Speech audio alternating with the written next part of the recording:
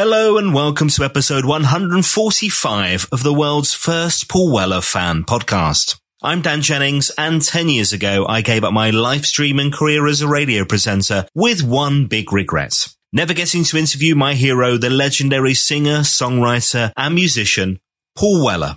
This podcast exists purely to solve that issue. Welcome to Desperately Seeking Paul.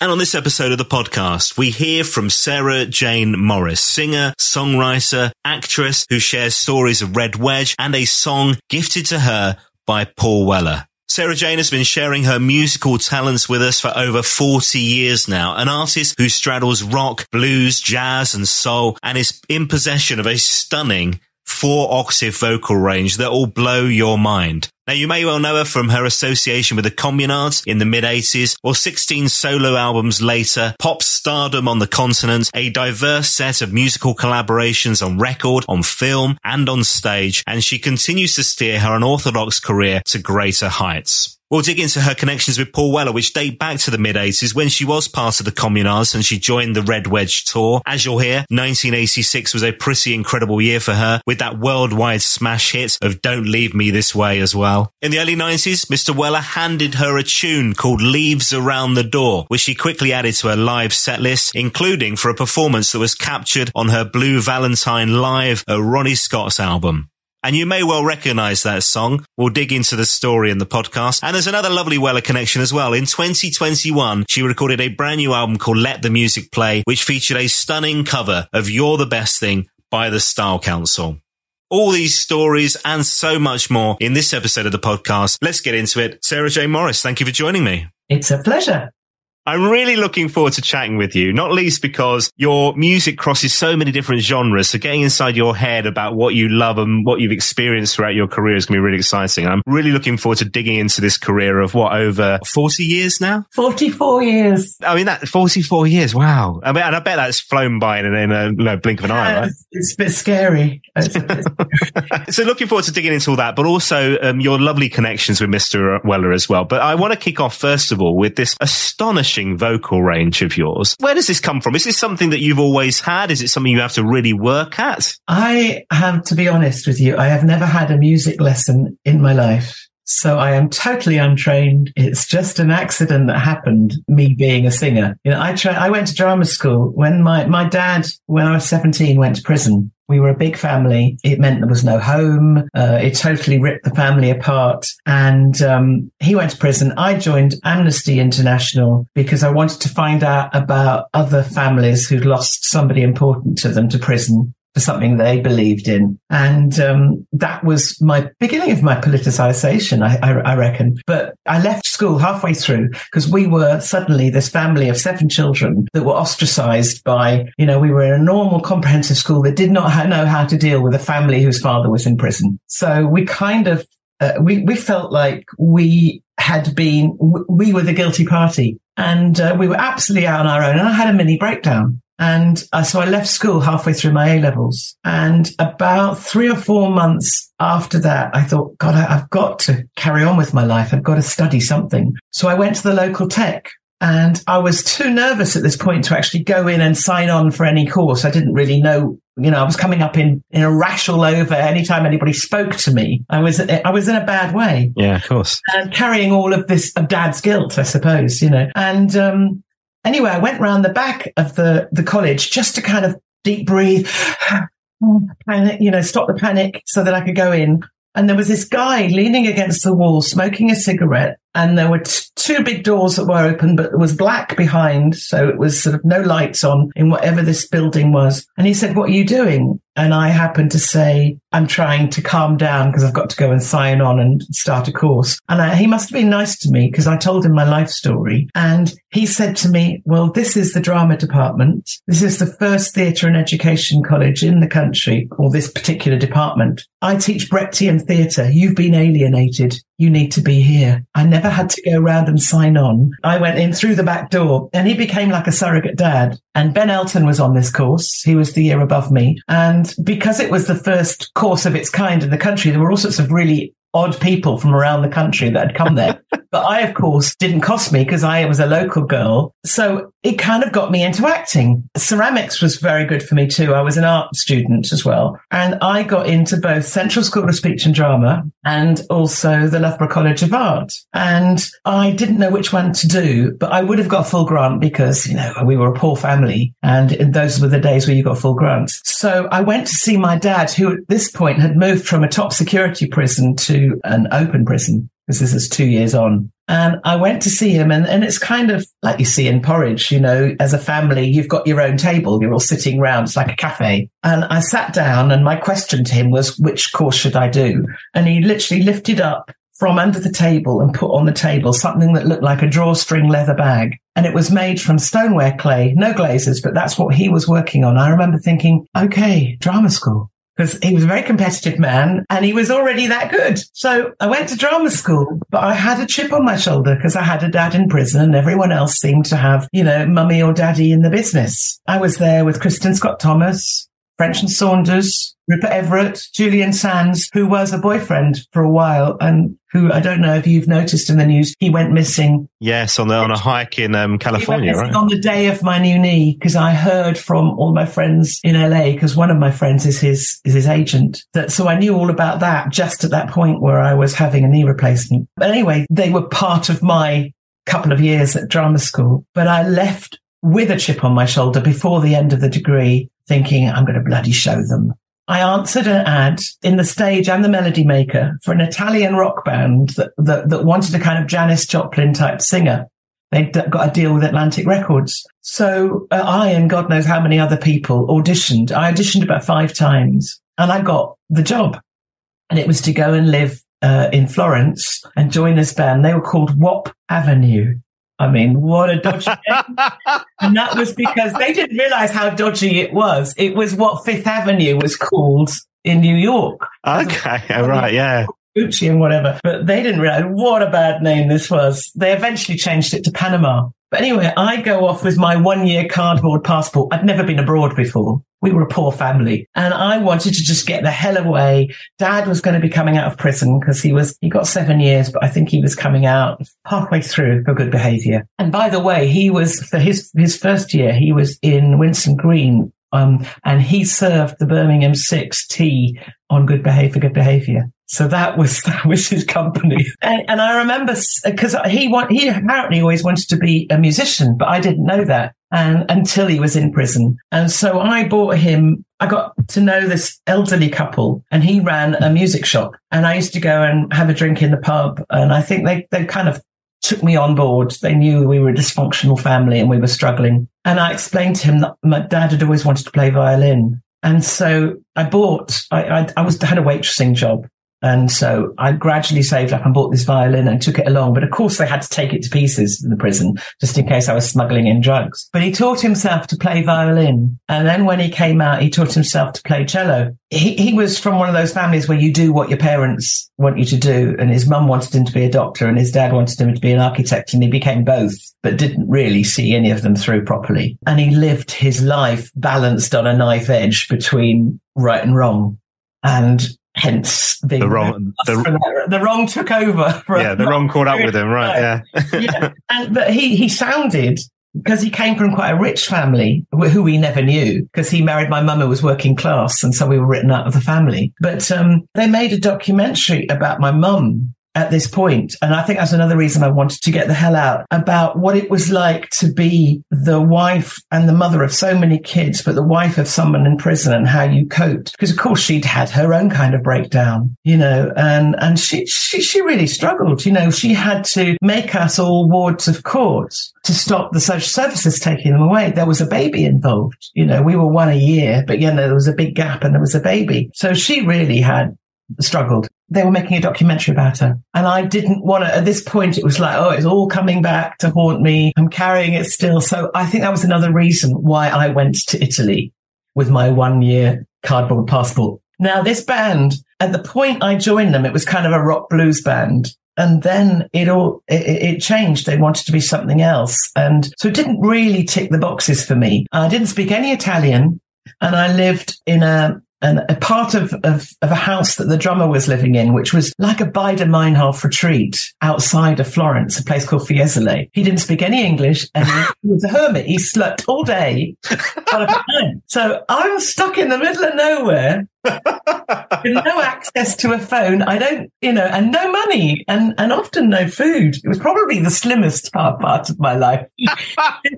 And then on one of the first gigs, that's right. My part of the house was going up spiral staircase and I tripped and damaged the knee. That was the very beginning of it. Gosh, really? Wow. Yeah. And I tore all the ligaments and I broke the synovial bag. And because we were about to start a tour where we were supporting this very famous Italian band singer at the time, they literally took me along to a private hospital. They plastered me from the ankle to the thigh. So I was in this very weird position where it's this straight leg. So I started to wear long ball gowns that covered the plaster so nobody saw. And I was desperately trying to be different. I think I wore different shoes, from each other. I wore Victorian underwear, which really was a first out in Italy. The long knickers and the little bodice and the beauty spots that floated and this stiff leg. And I developed something because I had to dance and move, but I got this stiff leg. I developed a really weird way of dancing, which then later I had to keep up because my knee would constantly dislocate. It's taken me to being 64 to actually have the knee replaced. Goodness me. All that time ago, age 20 or 21, whatever age I was, it started. What was really funny was years ago, I wrote an album with the wonderful Callum McCall, who Callum and Neil McCall are the sons of Peggy Seeger and Ewan McCall. Callum was working with Ronan Keating. He was producing him and he was kind of the MD. And he told me that while he was in Ireland doing a tour, this Irish singer had come up to him. And when he told her that he was working with me, she said, I absolutely love her dance. I copy it. I worked hard to copy it. It's called the Constipated Octopus. So all of that came about me just accidentally falling into being a singer and getting the hell away from my dad and everything that was carried by him. I started off this music career and it was... Goodness me, the circumstances that leads you to that. And in a way for us as listeners, thank goodness they did. But I'm not sure I would have wanted to go through all that pain and heartache and trouble and stuff to get there. But, we're glad that you did that. But, if you know what I mean.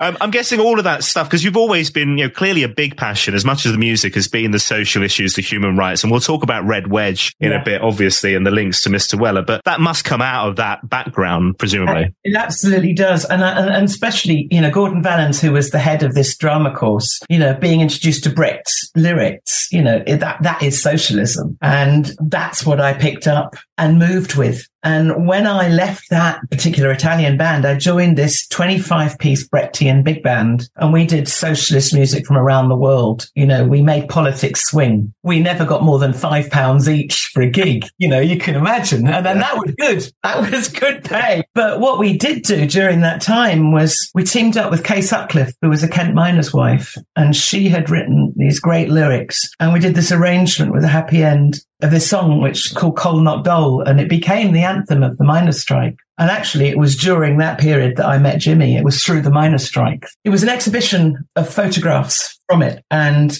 Richard had brought Jimmy along to meet me because they had just formed the Communards. They had just recorded their first single, You're My World, with London Records. And Richard joined Bronski Beat right at the tail end, during the miners' strike. And they were very involved with that at the same time that I was. And I, in another band called The Republic, which was actually, I've done the order wrong. It was just before the happy end. I was in this 10-piece African Caribbean Latin band. And that was probably the most political point of my career. Our first single, we were signed to Oval Records, Charlie Gillett's label. And our first single was called Don't Believe It's in Your Interest. It was anti the Malvinas War. And our second single was about the royal family. And I think you can imagine where that went.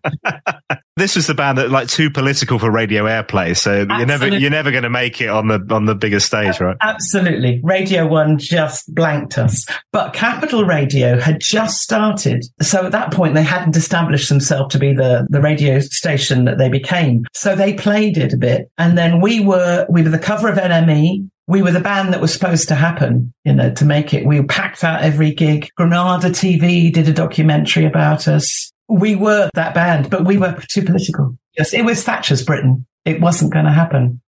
Paul must have had that along the way where doors were closed to him because he's always been incredibly vocal and, right the way through. Yeah, it's interesting, isn't it? And I wonder if, the Style Council presumably was your kind of band with that love of jazz that you mentioned. Yes. And things as well.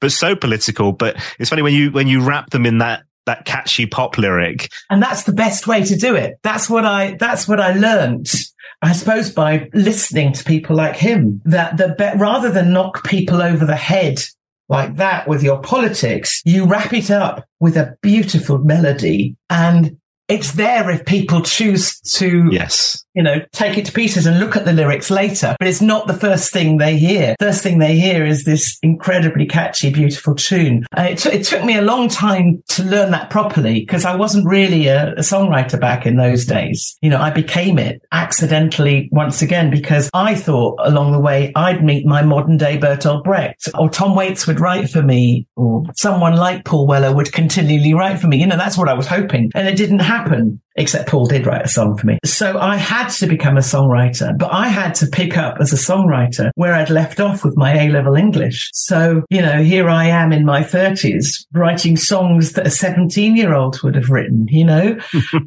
and a lot of those songs are on my early albums, but you have to go through that, that process. Yeah. Yeah. Before you become a decent songwriter. And it probably took me until I was about 50 because I had a lot to catch up on because I started writing late. Interesting. Okay. And now I'm proud of what I write. I know I'm good at it. But back that, I listen back. I remember seeing an interview with Paul saying that he very rarely listened to anything from the past. It's what he's doing now. And I very rarely listen to something of my past, but occasionally it crops up and you think, oh my God. Was I thinking? What was I doing? But it's all part of the process. Now, first connection with Paul, were you into the Jam? Was that a band that floated your boat? Oh, absolutely. And at school, because I was a Northern Soul girl, so I used to go to the Wigan Casino. I used to say I was going to my friend Lorraine's, and she said she was going to mine, and we'd be on a bus to Wigan Casino. We did the side shuffle, and we had our Oxford bags, and we had a Crombie coat, which we'd bought from the Bull Ring, because we were sort of suede heads, I suppose. At my school, you were either, Hell's Angel or a suede head, costume-wise. Anyway, and so I liked the style. I liked Paul Weller's style right from the beginning. I liked how he looked. My brother rode a Lambretta, my older brother, that whole thing appealed to me. And I liked what he was, what he was writing about, in the Jam. That was really interesting. Also the Clash at the same kind of time. That was really interesting. I think one of my first gigs was opening up, it was a Leamington Spa band, and we got the gig of opening up for the Specials in Coventry because we were in the Midlands at this point, and I really got into the Specials and that whole two-tone thing. But I met him during the Red Wedge tour, or during the whole lead up to the Red Wedge tour, because we used to go to Solid Bond for a lot of our meetings. And also when we were doing Artists Against Apartheid meetings, that's where I would meet him. And he was just a bit too cool. I was in awe. I was in awe. And I didn't have the confidence that I have now. I hadn't worked it out. I hadn't worked out who I was. And I was there with Jimmy and Richard, and it was before we'd had our hits, and we were there with our drum machine and our backing tracks and doing our songs. But, Paul and Billy and Junior were, in my eyes, what were leading the Red Wedge tour. And they were the ones that had the confidence to talk to the press, along with Rhoda Dakar, who was brilliant, she'd been with the Body Snatchers and then the Specials, Special AKA. And, what's fantastic is she's still a friend of mine and she's still doing it, as is Pauline Black. I saw Rhoda last night, hilariously. She's been on the podcast. She's so lovely. I love her to bits. Wonderful, wonderful. Well, Pauline, when she went solo, supported us with the Communards, came on tour with us. So that was lovely to get to know her. And she and Rhoda have always been these very very confident, outspoken political women, and I've always had great respect for them. But at that point, I wasn't outspoken. And so I was the one that was on the panel that listened. You know, Billy Bragg had worked out who he was from a very early age, as had Paul. So I was a bit in awe of them. But the tour was just, I mean, it was a highlight. It was a highlight of my career. It was the first time I played to such big audiences. But I loved my favourite part of each of the concerts was at the end, where we would all sing Move On Up together. And that was just fantastic. You'd have Madness on stage. You'd have I think Morrissey came once. I remember Jimmy and Richard just thinking it was so cool that Morrissey was in the next room. I mean, it's mad when you look at that ensemble for that. Yeah, for that finale. It's just incredible, the talent on stage, right? It was brilliant. And, you know, we really believed that we could help make a difference to get the youth vote. You know, that's where we were. They didn't necessarily deliver, but we had a fantastic tour. It was, for me, it was just fantastic. And then soon after that, we, you know, with the Communards, we formed this all-girl band. We went on tour, and then we had our number one hit, you know, so for the rest of the year, we were at number one. It was 6 weeks at number one. So that was great. So my life changed a bit then. Just before the Red Wedge tour, I'd gone to India on tour with the Annie Whitehead band, where we were supporting Ravi Shankar around India. Wow. That was literally 2 weeks before the Red Wedge tour. So it was like quite a year for me. That's incredible. Well, there's another Style Council connection, actually, because Annie played on Money Go Round, so the Style Council's second single. Right, that's right. And I must get her on the podcast, because I just, not least because I want to talk about Robert Wyatt and Elvis Costello with her as well. But what a talent. Everyone. And she got me involved in her Robert Wyatt project, Soup Songs. I eventually took over, it's probably about 2003, as one of the lead. There were 3 singers. We did a lot of those fantastic concerts, some of them that Robert came along to, because they made a film and he'd come and do question and answer, and then we sung his songs. And that was just so lovely. Wow. I met Robert originally with The Happy End, because he loved The Happy End. And he and Jerry Dammers, they both were big fans, and they both nearly produced an album, but they didn't in the end. We just became friends. And cool. I like that. Nice. So back to Red Wedge. So you mentioned Billy Bragg. Billy's been on the podcast. Anna Joy David, who was one of the real incredible. She and Rhoda were the women that I had on a pedestal. and obviously so much of it was about the music as well. These incredible live gigs, but going around the country. The 2 characters as well who have come up quite a lot on the podcast, as you would expect, Kenny Wheeler and John Weller. So what are your memories about Kenny, first of all? Kenny, he kept us all in shape. I mean, and John, you know, I didn't know him well. And I think because he was Paul's dad and manager, I was probably a bit in awe and nervous. So I don't have, you know, strong memories of them, but I do of Kenny and of him sorting us all out and being in charge of us. I do remember one of the gigs we did on the tour. I remember we stopped at a service station. I think Kenny thought we were all back on. I know what you're going to say. And Mick Talbot wasn't on the bus. And he missed that ride. I don't know if he caught a very, very expensive taxi to get to the next place. Do you know what happened? Somebody found him in a service station. That's still one of my favourite stories on this podcast. In fact, I saw Mick Talbot was at the thing I was at last night, and I mentioned that story to him again, and just how much it was, because Rhoda was there. I mentioned how much I love that story. It's hilarious. What a talent, and what a lovely man. I mean, even back then, you know, when we were all in our 20s, he was just a really gentle, approachable guy. I mean, I became good friends at that point with Steve White, who was so young. There he was playing drums. You know, he wasn't long out of school, you know. No, I mean, literally, like. Yeah. But we really hit it off. And so when he formed the Jazz Renegades, he got me to be the singer. And so I made an album with them. And also he got me involved in, we co-wrote a couple of tracks for the Illicit Grooves, the Acid Jazz Illicit Grooves albums. Yeah, let's talk about those. So there was a track that was, Freedom Samba was the album from Jazz Renegades, right? Yes. Which would have been, 1989, I think was released. And this track, Do It the Hard Way. Do it the hard way, and it's easy sailing. Do it the hard way, and it's hard to think. That's what I remember. And I remember. Do I have to pay PRS now? Whitey, get in touch.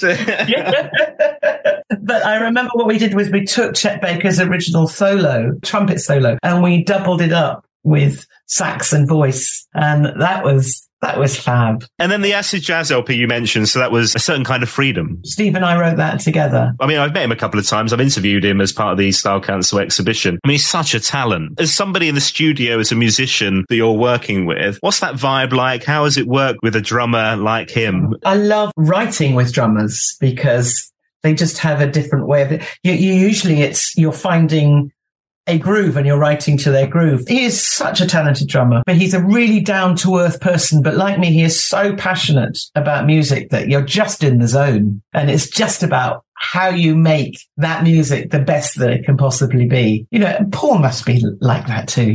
Paul, the blood that flows through his veins is music. And I heard about how many albums he's made, over these last few years. It's like an album a year, so he's constantly writing.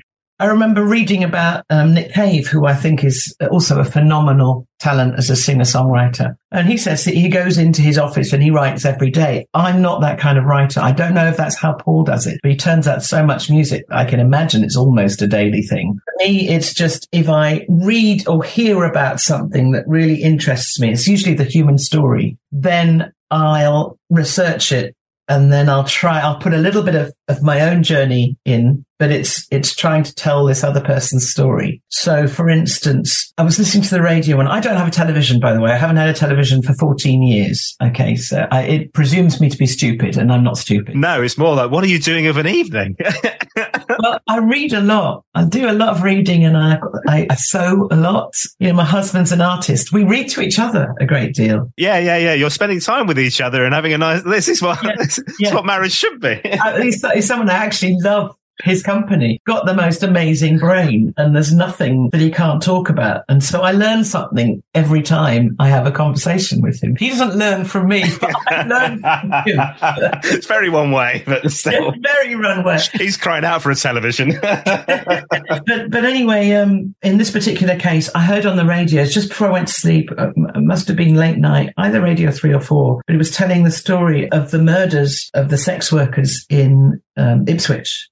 And that just went into my dreams. And I woke up in the middle of the night and just wrote what came out. And I think in my dreams, I became the last person that was about to be murdered. And so I wrote this song called Comfort Zone, which I then went on to write with Antonio Forcioni musically for another album quite a few years later. That's kind of how it gets me. And because I'm an actress, lyrics are very, very important to me because it's the script. And so I want to always be telling a story. And so if I cover a song, and I've recently covered one of Paul's songs. I did You're the Best Thing, because I did an album in lockdown with an Italian producer called Papic, where we decided he was in Rome, I was here, I got a decent mic. He asked me if we could do an album together where we chose songs from the 80s that meant something. And so I wanted to choose something that linked me to artists that I'd either worked with or really respected. So I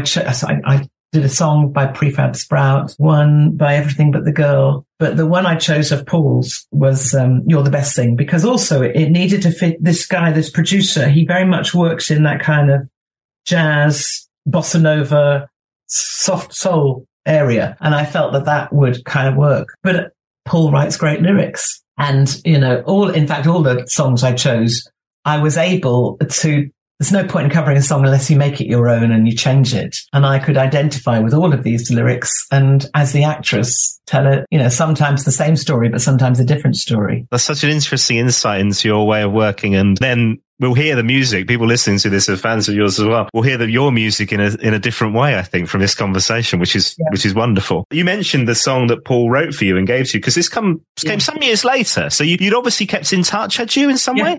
We did. And, like I said, I was in awe of him. I've always thought that he was a great songwriter, but I love his voice as well. I love him as a singer. And he's, there aren't many singers, particularly male, that you can just go, that's who they are. They've got their own sound.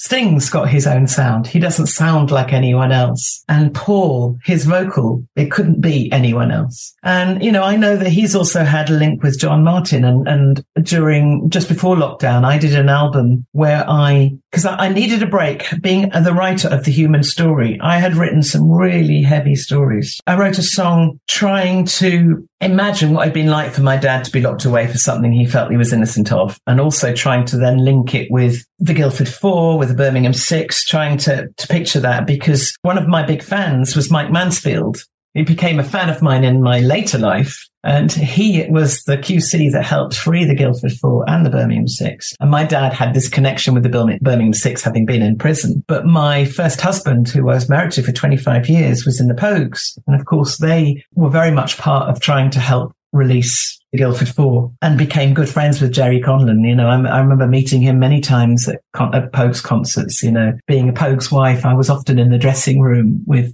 all of these people that come by, and a lot of people that weren't coping with life, and he definitely wasn't. You know, I mean, that had just destroyed him. Understandably, yeah. I wrote this song, and it was called Never Forget How to Dance. And it was about what is it that you hold on to? And for me, it was never forget how to dance. So even in your cell, you are still dancing, maybe on your own, but you know, that's what you hold on to keep you sane. And I also wrote a song about David Kato, the gay Ugandan activist who was murdered for being gay, and about Robert Mugabe, who obviously started off a good guy and ended up totally corrupt and destroying his country. I wrote a song about honor killings, which I called No Beyonce, because I wanted to think, well, how could I get people that would want to listen to this? So they might imagine this had something to do with Beyonce, but the lyrics were no Beyonce, no Shakira for you, no fashion, no boyfriends too. You'll do exactly what we tell you to do. And it was about a true story that I heard on the radio once again. So I was carrying all of this stuff because it doesn't leave you when you get involved in some of these terrible stories. And so I found myself thinking, I don't want to write anything because it's too heavy. So let me find a body of work that I can visit and celebrate someone else. So I thought, well, I fell in love with John Martin when I was about 14, when he was on Old Grey Whistle Test and sang May You Never. And it was to me. And he has his baritone voice, and I have a baritone voice, which is quite rare for a woman. If you thought the only way to get a more defined jawline with natural-looking results was through surgery, think again. Juvederm Volux XC is a non-surgical injectable gel filler that improves moderate to severe loss of jawline definition and can help you achieve natural-looking results with little downtime. Even better, this improved definition lasts up to 1 year with optimal treatment. No maintenance required. Improve jawline definition for a smooth, sculpted look with Juvederm Volux XC. For important safety information and to find a licensed specialist, visit Juvederm.com. That's JUVEDERM.com. Not for people with severe allergic reactions, allergies to lidocaine, or the proteins used in Juvederm. Common side effects include injection site redness, swelling, pain, tenderness, firmness, lumps, bumps, bruising, discoloration, or itching. There's a risk of unintentional injection into a blood vessel, which can cause vision abnormalities, blindness, stroke, temporary scabs, or scarring. Talk to a licensed specialist to find out if it's right for you. And I've got a very, very low voice. You know, I used to think that Nina Simone was low, but I'm a hell of a lot lower than her. You know, she's high. I can't really sing in her keys. Really? Yeah. So I'm more Mavis Staple. You know, yeah. I'm down at the bottom. So I thought there's some great songs there. So I chose them with my right-hand man, who's Tony Remy, who I shared for years with Annie Lennox, because he was her main guitarist. And he is just a phenomenal guitarist. I knew I had to do a project like this because John was not just a great singer-songwriter, he was a great guitarist and an innovator. And so I asked Tony if he'd be part of this. And so, you know, around his kitchen table, we literally chose the songs by listening. And then we changed them. And in some cases, because John often just repeated a verse. There was often not more than one verse. I dared to write another verse, you know, and you know, sometimes I changed it, the story. But anyway, we did it, I think, very respectfully. And then once I'd finished the album, Mark Thomas, the wonderful political comedian, who's a friend of mine and also a real fan of jazz, he said, why don't we turn this into a theatre music show? And so he, myself, and my brother Rod Morris, who's a photographer, filmmaker, we went around the country and we interviewed. I tried to get Paul, but he wasn't free. Interviewed musicians, family and friends of John Martin so that you actually got a whole other picture and side to him. And we used that within the show. And then we wrote a script, and then we took it all around the country to quite big theatres. And I got an Arts Council grant. It's the first time I've ever got a grant. And we took it to the Edinburgh Festival, and we won an Edinburgh first. And I was supposed to then do a big tour starting on the day that lockdown happened. Oh, what? And it never happened. Oh, what a shame. That sounds like a fabulous project. I mean, I love Mark Thomas. I interviewed him once when I was back in my radio days, and he's just, he's such a clever man, but he was a fabulous guest. He's a brilliant man. He's so funny. Yeah, hilarious. So political, and boy, does he know how to combine that. Yeah. And a great storyteller. He's wonderful. Fantastic storyteller. And I love his stories about his mum, because he now cares for his mum, but his mum's the swearing mum. There's nothing she doesn't say. I need to find a Paul Weller connection with him, because he'd be a great guest. Yeah, he's bound to be a fan of Paul. Must be a story there. Fan of music. So this was 2019. This was released, like you say, just before lockdown. The sweet little mystery, and I'll put all these details in the show notes. How did this link? Did this link to the song that Paul gave you, or was this? No, we went off on a tangent? Yeah, we went off on a tangent, as you do with people like me. You can't remember who they are or where they are. But what happened was a couple of years after the Red Wedge tour, and it was after, my solo career. I think it was about the time I was pregnant with my son. So it's been, and he's now 28. And I wanted to, start to collect some good songs, because at that point I still wasn't a songwriter. And so I asked Paul if there's any way he could write me a song. And he sent me this beautiful song. It was him playing it it was a demo of him singing it with guitar. And at that point, it was called Leaves Around the Door. What is interesting is when we were on that Red Wedge tour, I can remember being with Richard and sitting behind Paul and DC. And I've no idea whether their relationship was already happening before this tour. We witnessed a kiss, and we remember thinking, oh my God, they're together. And being so excited about this, thinking that this romance started there. But I have no idea of its history. I don't know whether it had started before that. But we thought we were witnessing the first kiss. We were really excited about that. And then this song that he wrote was obviously about the end of their relationship. And it's beautiful lyrics. And I was asked to sing at Ronnie Scott's, and I was support. It was the first time I'd sung there. I was the support to some American sax player who I actually can't remember the name of. I should do, but I can't. And on the second morning, I had a phone call from Pete King, who owned Ronnie's. He and Ronnie Scott rang, and he said, so Jane, the week's sold out. It's not the headline act. It's you. All the Italians are in town. Because, of course, I had a big career in Italy, which started off by me supporting Simply Red for my first album. I just had my first single, Me and Mrs. Jones, which was a cover, because I didn't change it to Me and Mr. Jones, Radio 1 Bandit. And it was the end of my career in England at that point. It was like nobody would touch me. I had been the darling of the left wing and the gay press until that point. But they knew I wasn't a lesbian, the gay press. They didn't touch the story. And nobody, except for Neil Spencer in The Observer. It was the only mention that I had been pulled from the airwaves. So I didn't have the Frankie Goes to Hollywood big thing that takes you to number one. I had none of that. It was absolutely under the cover. And I think it was because at that point, Jimmy and Richard, and obviously myself and the rest of the communards, we were fighting for gay rights. At that point, it was just about acceptable to be gay. Nobody had come out as a lesbian at that point. And they were terrified that I was beauty spots, Victorian underwear, lipstick. Was I coming out of the closet on the back of this song? They weren't going to let me do that if that was the case. And so they were scared of it. 4 years later, K.D. Lang came out in all her glory. I paved the way for her. I want her royalties. I made it so much easier. But that's what it was like in 1989. And so Simply Red, luckily at that point, when it looked like my career was over, and I was with a major label, Jive Records, they didn't know what to do about this. So Simply Red asked me to support them. And because I had red hair and my music wasn't I was more jazz than soul, but it was complementary to where they were. I toured all over Europe with them. And in Italy, they treated me like a double bill, not as a support act, as in the press. And I got given the freedom of the city of Verona. I played in the Verona Arena.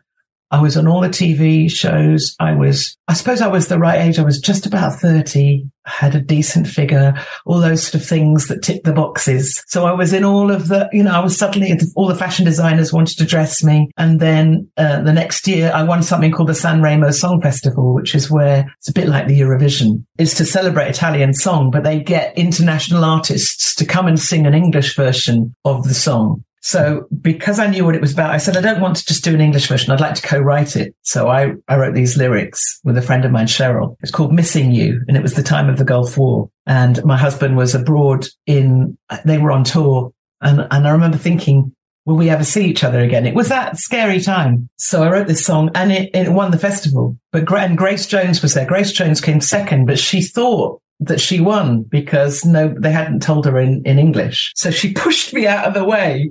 She had this guy behind her with a mink coat over his arms, tottering on high heels and with his tongue coming out. Pushed me aside. She didn't know who I was from Adam. And I never got to go on. I think it's probably a doorstop in her company's office somewhere. But oh my God. So that moment of glory was taken away from me. But that kind of helped establish me in Italy, which is where I have continued to have a good career. And thank goodness for the Italians. I wouldn't have been able to continue doing what I'm doing had it not been for them, because however, once those doors are closed to you in England, it's so very, very hard. And I never concentrated on England because of it. So it's only in the last 5-10 years that I've started to try and get gigs here and build up my following here. Oh, really? I hadn't realised that. Okay. Yeah. Okay, so the Italians sell out Ronnie Scott's for you. They said, can we record you? So they recorded one night and we were just working in that beautiful song that Paul had written for me. And it's on the Blue Valentine album. It's the only time we've recorded it is the live version, and that album went on to be the biggest selling album for Ronnie Scott's label. I managed to get them a deal in Italy because I was big in Italy. And so they were able to distribution there. And that really helped. And it signed me to Irma Records, which I've continued to have a really good relationship with. They're a lovely independent label who picked up on the acid jazz scene years after the acid jazz scene here. So because I'd been part of the acid jazz scene here, I was a good candidate for that. This gig had other songs written by people that we'd know, like Sade and Sting, you mentioned early on, yes. Even Jimi Hendrix. Yes. For goodness sake. And Tom Waits, you mentioned there as well. And Paul released it as a B-side, so people will know this song. Yeah. Paul released it later, so it's a B-side of You Do Something to Me. And his version is called A Year Late, is what he calls it. A Year Late, yes. I just think that it's very interesting that I thought I saw the first kiss, and then I sung the song about the end of that lovely relationship. I hadn't heard the song that way either. That's the thing. So I didn't know that wasn't my reading of it. So now I'm going to revisit that song and hear that in a different way. Yeah. I might be wrong. Paul might, ring me up and say, nah, you got that wrong, girl. And I haven't seen Paul for years, but I've carried on following him. And I think he's such a valuable songwriter. I think he's just one of our best singer-songwriters in this country. And I mean, that is such a beautiful song as well. And I love his version of it. And I love your version. And these lyrics, I put the lyrics here because I wanted to read them because I know that, lyrics like you say mean so much to you. And yes. Lines like something worn like a blanket thrown, your tender heart, your crystal spirit keeps me warm and safe from harm, wraps around my shoulder. It's beautiful. The leaves around the door, the sunlight in the hall, the darkness when it falls. Baby, I want you more. I want you more. Yes. I can hear you just read the whole thing. Perform the whole thing for me. I can remember the melody. Something warm, like a blanket from your tender heart, your crystal spirit. It keeps me warm, safe from harm, wrapped around my shoulder. That's the first one. A long time ago. It wasn't. I mean, we're talking nearly 30 years, right? Yeah. Oh, wow. Before we go, I have to ask you about the sisterhood. So this was an idea that came to you during lockdown. Tell me about the sisterhood and this project. So before I was telling you how we don't have a television and so we read to each other. So in the first lockdown, trying to stay fit, I'd worn this knee down to bone on bone by doing the walks because I live by the seaside in St Leonard's on Sea. So second lockdown, what do we do now? So I happened to say to Mark, my husband, who I discovered that Christmas was not only a great painter, but was a good writer, because we had no money. I hadn't done any concerts, paid concerts during the whole, COVID period. So normally I have money put aside. I keep a lot of my CD money aside to make the next album, because I set up my own label in 2000 as I didn't fit into the industry. I was with Jive Records, I was with Virgin Records, then I was with Irma Records, but nobody would let me write the music that I write, which is the human story.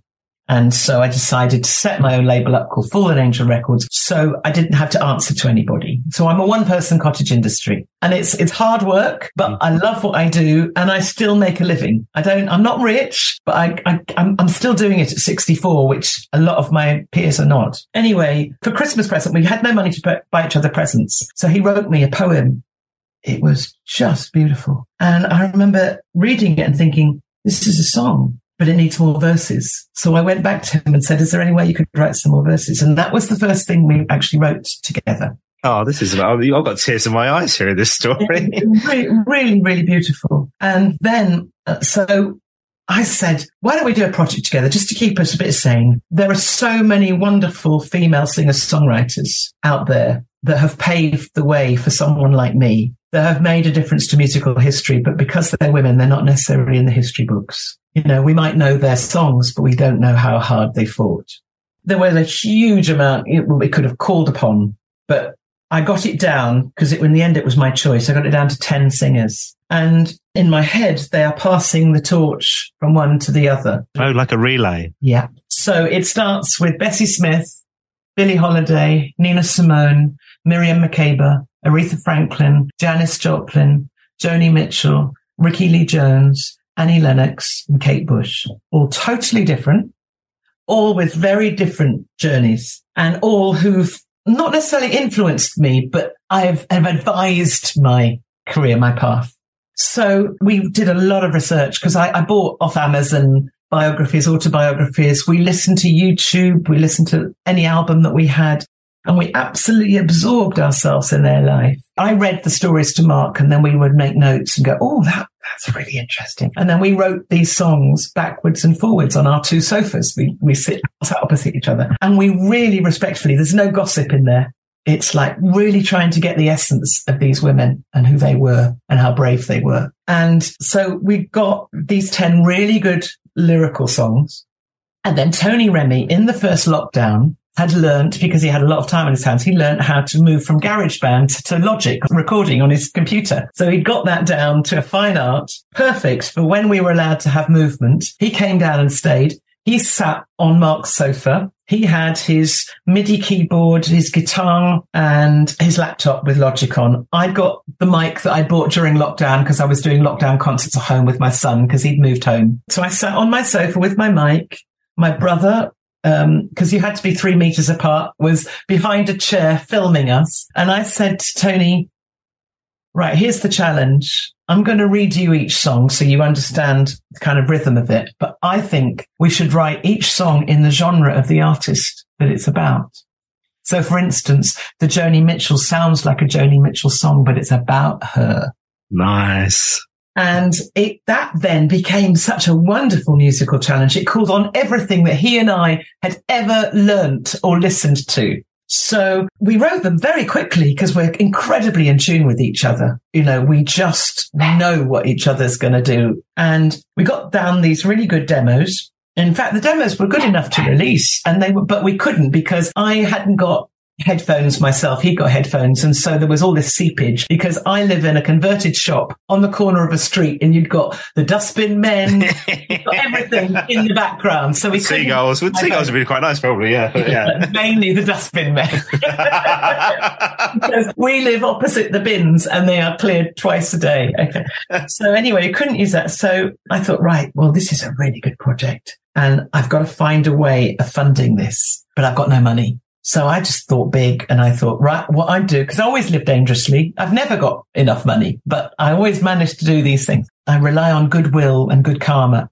So I thought, well, this project has come out of utter respect for these women. And in my head, Kate Bush I'm 1 year younger than her. She passes the torch to me and I pass it on. That's where I placed myself as I was writing this. So I booked a studio, and the studio I booked, I think it might have been where Cliff Richard used to do all of his songs. It was a religious recording studio in Eastbourne, and it was called Echo Zoo, and not far from me. So I booked it, and then I thought, right, how the hell do I make the money for this? So I thought, well, gosh, people always asking me to teach them how to sing. How can I teach them? I've never learned. I just know what I know, but I don't know how to pass it on. So I thought there must be a lot of people out there that want to do something with me, but I was a bit nervous. So I put up on Facebook, and it literally only took 1 hour, and I was ready to take it down thinking this isn't going to work. But I put up this thing saying, do any singers want to come and be part of a weekend masterclass where I teach them 3-part harmonies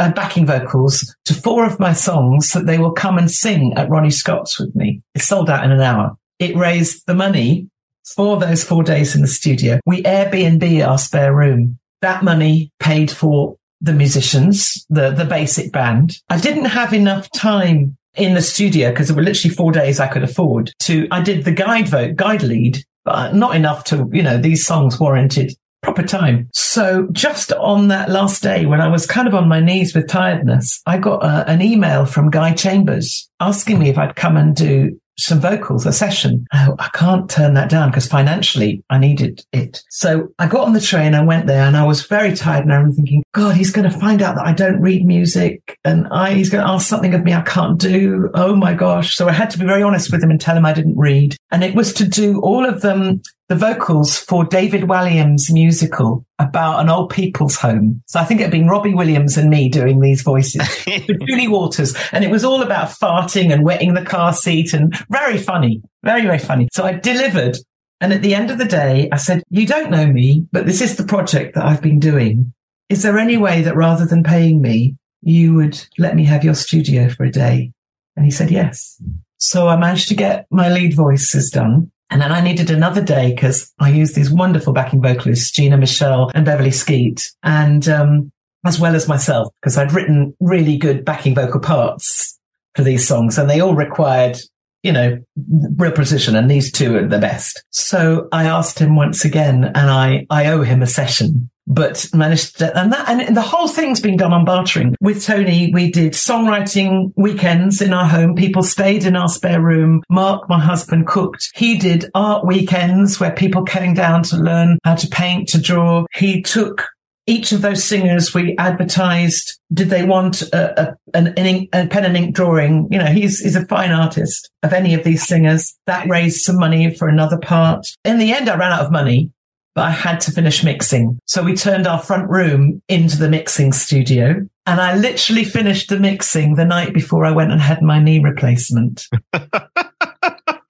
And then I had to find the money for the mastering, and I knew I wanted to master it in Paris because this is a really good mastering studio there. So I had to find that money, and I did that by, we sold quite a few of Mark's paintings. I started to advertise them, and we got the money for that. And the Eurostar is not cheap, and having to stay Airbnb for a night.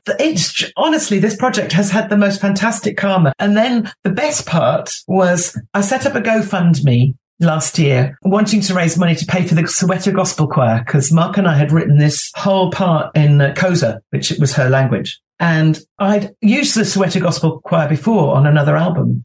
But I thought, I've never been to South Africa. I spent an extra £1,000 with a lawyer to make sure I wasn't sold in South Africa, because I was signed to Jive Records, which was a South African label, because it was the time of apartheid and I was a member of Artists Against Apartheid. But of course, I'd never been. And I thought, at that point, I was about to be 63, and I thought, I'm never going to go unless I actually go now. So I used that money for Rod, Tony and myself to go to Johannesburg. But by the time the money came through, there was just enough money for the flights. By the time the money came through, the flights had doubled.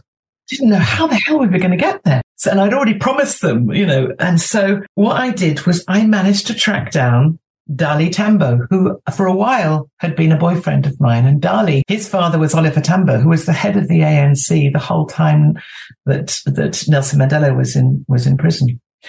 And I hadn't seen him since 1987. And obviously it was the period of Artists Against Apartheid that I'd really known him. And we became friends after our relationship. I tracked him down and, on the phone, I had an open phone call with him and his wife. And I said, this is what we're doing. Do you know anyone, if we did a private concert in their home, would put us up for a few nights? We were prepared to sleep on floors, anything to be able to get this done. And he said, you're my guests. So we were collected at Tambo Airport by Dali Tambo's driver. And we were staying with the Tambos in the heart of the ANC. And we recorded Miriam's song on the day she would have turned 90. And then what was amazing was we knew we wanted to go to Cape Town because Mervyn Africa, he played with Dudu Bukwana, but he was a wonderful South African piano player who used to live in Brixton. And I used to write with him. And he got me to be a safe house for Black South African musicians that were in exile. So I had many coming to stay with me because I had a piano. I was in a hard-to-let housing association flat in Brixton, but so many people passed through and stayed for a night or came to rehearse there. And because he played with Hugh Masekela and with Miriam Makeba, I wanted him to be on it. He was in his mid-70s at this point, and he was very excited that I'd been asked, and we wanted him to be in the interview and the documentary because we're trying to write a documentary as well. So I thought, right, we've got to get this done, but how do I find the money for that?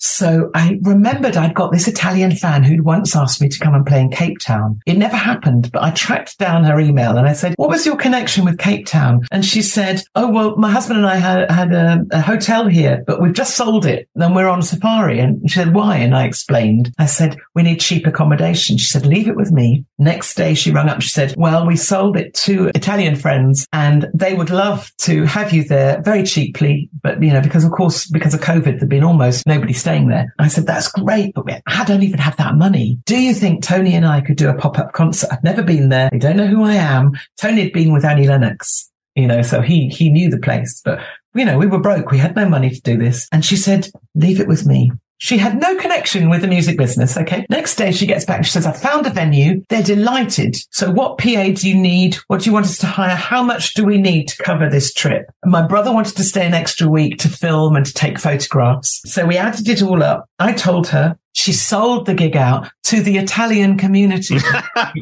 Brilliant. And we had the most amazing, and it paid for everything. So do you see what wonderful karma is attached to this? Wow, the heart and the soul and the energy and the story of getting this thing made is incredible. And where we're at now is my husband's designed the cover and we want to use a photograph of each of these amazing singers, but I don't want to do it under the radar. I want to pay for those photographs. And it's going to cost a couple of £1,000. So I had to think, right, how do I raise that money? Because we're at that stage now. So I've booked another masterclass, which happens on the 27th of May. I've got 20 singers coming from Italy to be part of this. And they will come and sing with me at Ronnie Scott's on the 14th of June. That raises the money for that. And then on and on. But I've been talking to several theatres in London. I've done a treatment to write it as a theatre music show because it's my life story with the sisterhood, these sisters who have guided me on my way. So we're halfway through realizing that it's a TV documentary and it's a radio documentary. It's so many things, and it's all about the women empowering women. Wow. I mean, this is a podcast on its own talking just about that one project, but that sounds incredible. And in terms of when we'll get to hear the music side of things, what are your thoughts? I'm hoping October. Hoping October, but I can't rely on that because obviously I have to. I'm finding all the time the next bit of money. I lie in my bed and think, right, what can I ask of people now where I'm giving something back, but we can get the money for that next stage? And I have to think out of the box. But it's great because it's really stretching me. Honestly, this is such a fascinating insight.